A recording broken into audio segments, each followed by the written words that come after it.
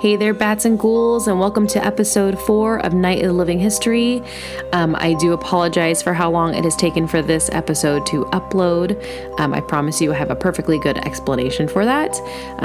So just so you are aware, I'm going to give a brief disclaimer before I start talking about this story. The sources that I found about this story may not be entirely accurate with this episode, as there's not been a lot of scientific nor historic investigation done. That being said, I did do my best to find consistencies in the articles I did read to deliver the most accurate version of the story and give you the best historical facts I could find. Now that I've stated that, let's get spooky, my friends. All right, so our story begins March 1930 at a bridal boutique located in Chihuahua, Mexico. In this boutique, a new mannequin appears in the window. It's dressed in a wedding dress. It looks super lifelike, and the locals start talking. And the reason that they start talking and start whispering amongst themselves is because not only is this mannequin very strangely lifelike and looks like it's a real human person, but the mannequin bears a striking resemblance to the shop owner's daughter. Now, the shop owner, last name being Esparza, had a daughter named Pascuala.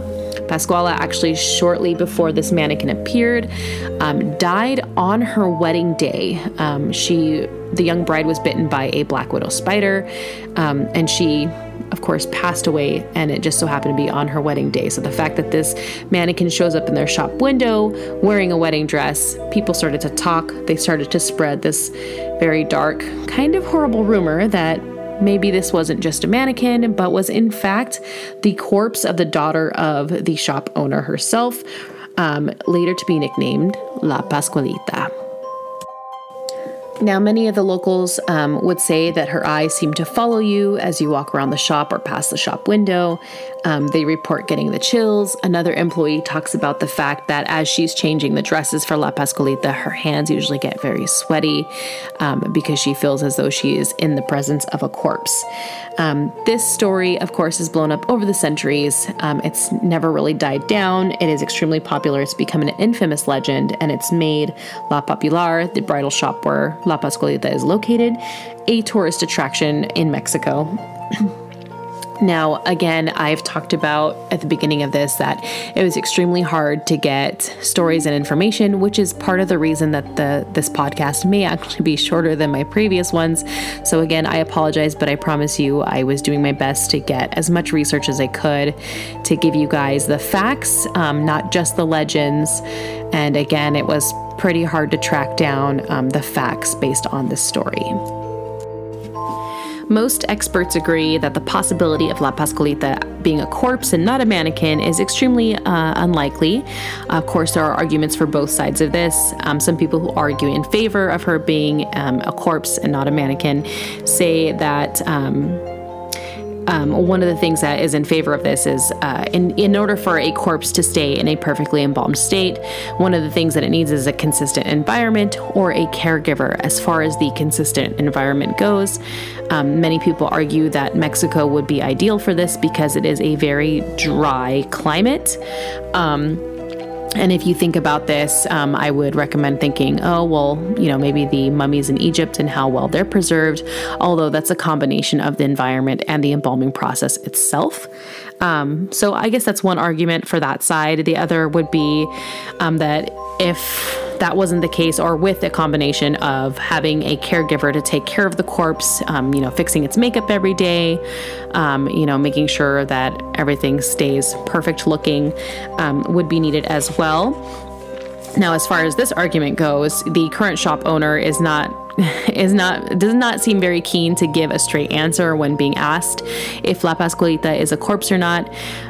It could just be that, they realize this is good for business, or, they just kind of enjoy watching people wonder and talk about whether or not she is a corpse. Whenever the shop owners ask, they're just kind of giving the answer, oh, well, maybe she is, maybe she isn't. So, could the shop owner be taking care of her body? It's a good possibility, but again, highly unlikely. One consistent argument, again, is that there's no way a corpse could remain this perfect for over 8 decades. Many of you may know the dictator Lenin. His corpse, and mummified corpse is actually displayed in, I think, forgive me, I'm probably going to get this wrong, but I think in what was formerly known as Leningrad, it was mummified in 1924 and has been preserved and on display ever since his death. And it is not in nearly as good a shape as La Pascualita is. That being said, who knows, maybe whoever embalmed La Pascualita had a little bit more skill. But again, highly unlikely. Now, corpse or mannequin, I'm afraid I don't necessarily have a straight answer or opinion on this matter. I think there's pretty fair arguments on both sides.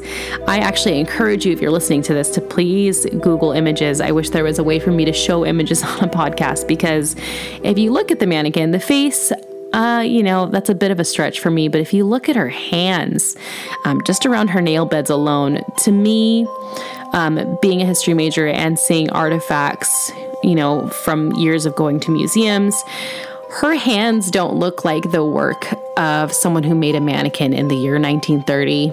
That's just my opinion. However, who knows, maybe it was just a very skilled artisan. So I encourage you to look at those images or visit Chihuahua, Mexico, and decide that for yourself. As far as historical places to visit for this story, of course, La Popular, also known as La Casa de Pascualita in Chihuahua, Mexico. You can visit that place. Like I said, I have someone who's been there and says it's super creepy and that the pictures do not do her justice, that if you see her in person, you'll be convinced that it is a corpse. So if you do have that opportunity, I encourage you to take that opportunity. As far as books or movies, I could not find anything, at least not in English. I unfortunately do not speak Spanish. So if anybody knows about books or movies, feel free to jump on our Instagram page and share that in the comments somewhere so that other people can check it out. And that's a wrap. And so I'm sorry again for the very short episode. I promise episode 5 is going to be a little bit longer than this one. It's probably going to be the longest. I will post later this week what episode 5 will be about. Thanks so much for listening, you guys, and stay spooky.